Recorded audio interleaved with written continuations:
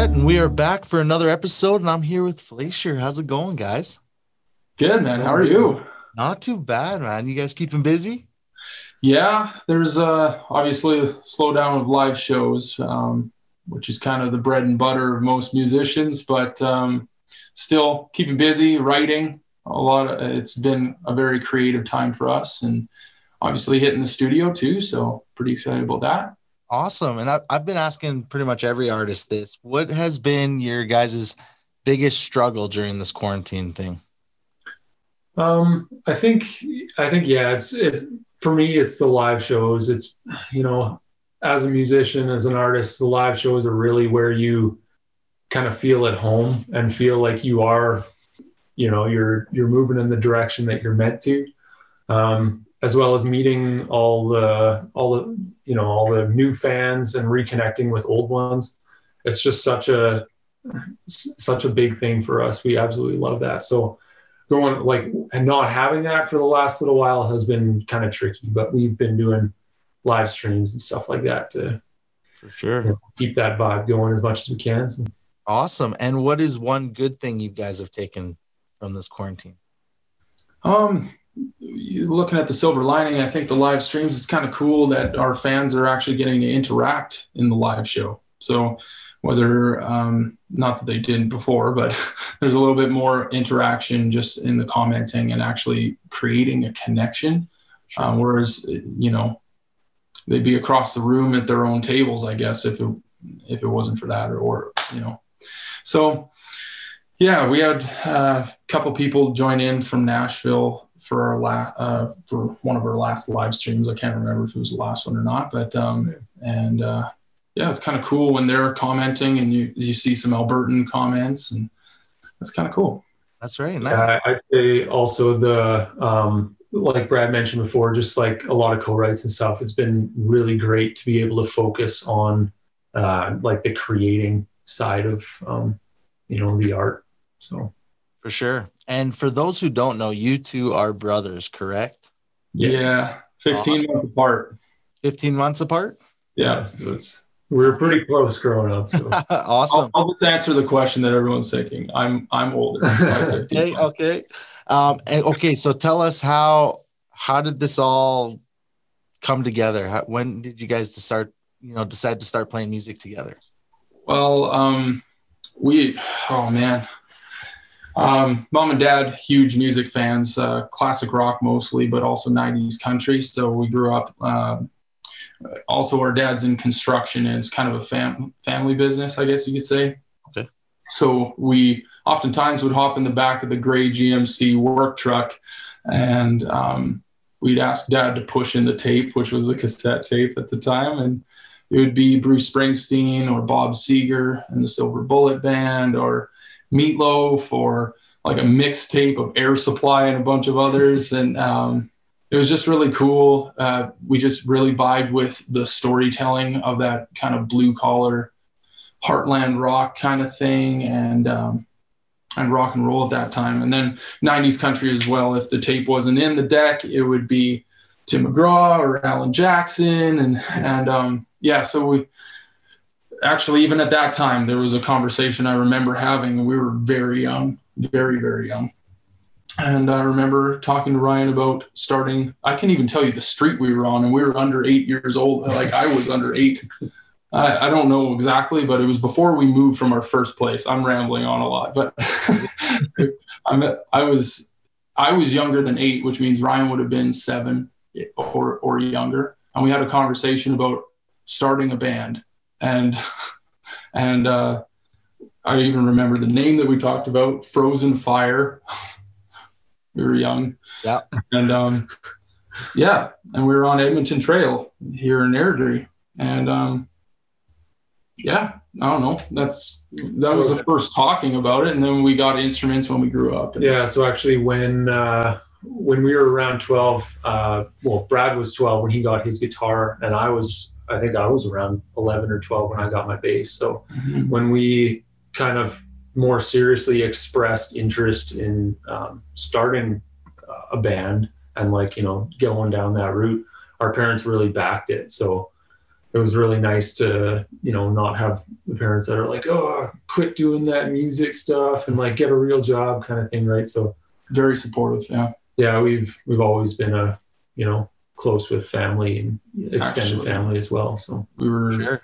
And has it always been the country genre, or have you guys tried other genres?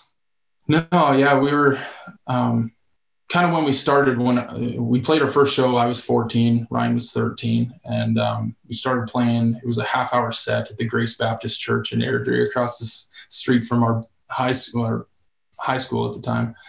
And it was, we covered like Hotel California by the Eagles and Summer of '69 by Bryan Adams. And so it was kind of a rock band off the start.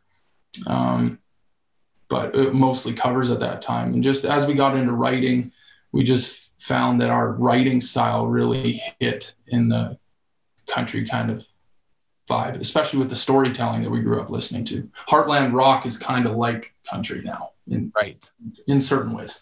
For sure. Awesome. And okay, so you guys just released recently your new single, Ride. Yes. Tell us everything we need to know about Ride. What's it about? Super proud of that one. It's very authentic to who we are.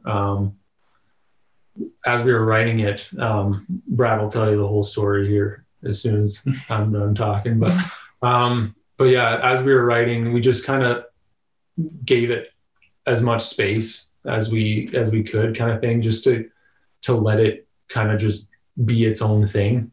And we weren't trying to make it a country radio song or anything like that. It wasn't like we were attempting anything. Nothing was forced, I think is what I'm saying. We didn't rush it at all. It wasn't like a set like co-write time. Sometimes, you sit down and you're like, okay, we only have this much time. Let's write a song. Right. And this wasn't one of those situations. It was just like, let's see if we can craft like the song that fits us the absolute best, right? So yeah, it kind of started in the writing room. I told the story of a personal experience I had where I finished the day job, and it was a long day at work. It was a little bit later than usual, and a left turn would have taken me home, but keeping going straight would have taken me out of town, and I ended up on a westbound road and got to the Rocky Mountains, and really I was just by myself on a weeknight out in the mountains and just doing that drive. And it just felt so freeing and relaxing. And when I told that in the writing room, obviously I could relate. Yeah. So we just started writing that. And that's actually the first couple lines of the song. Kept going straight when I should have turned left.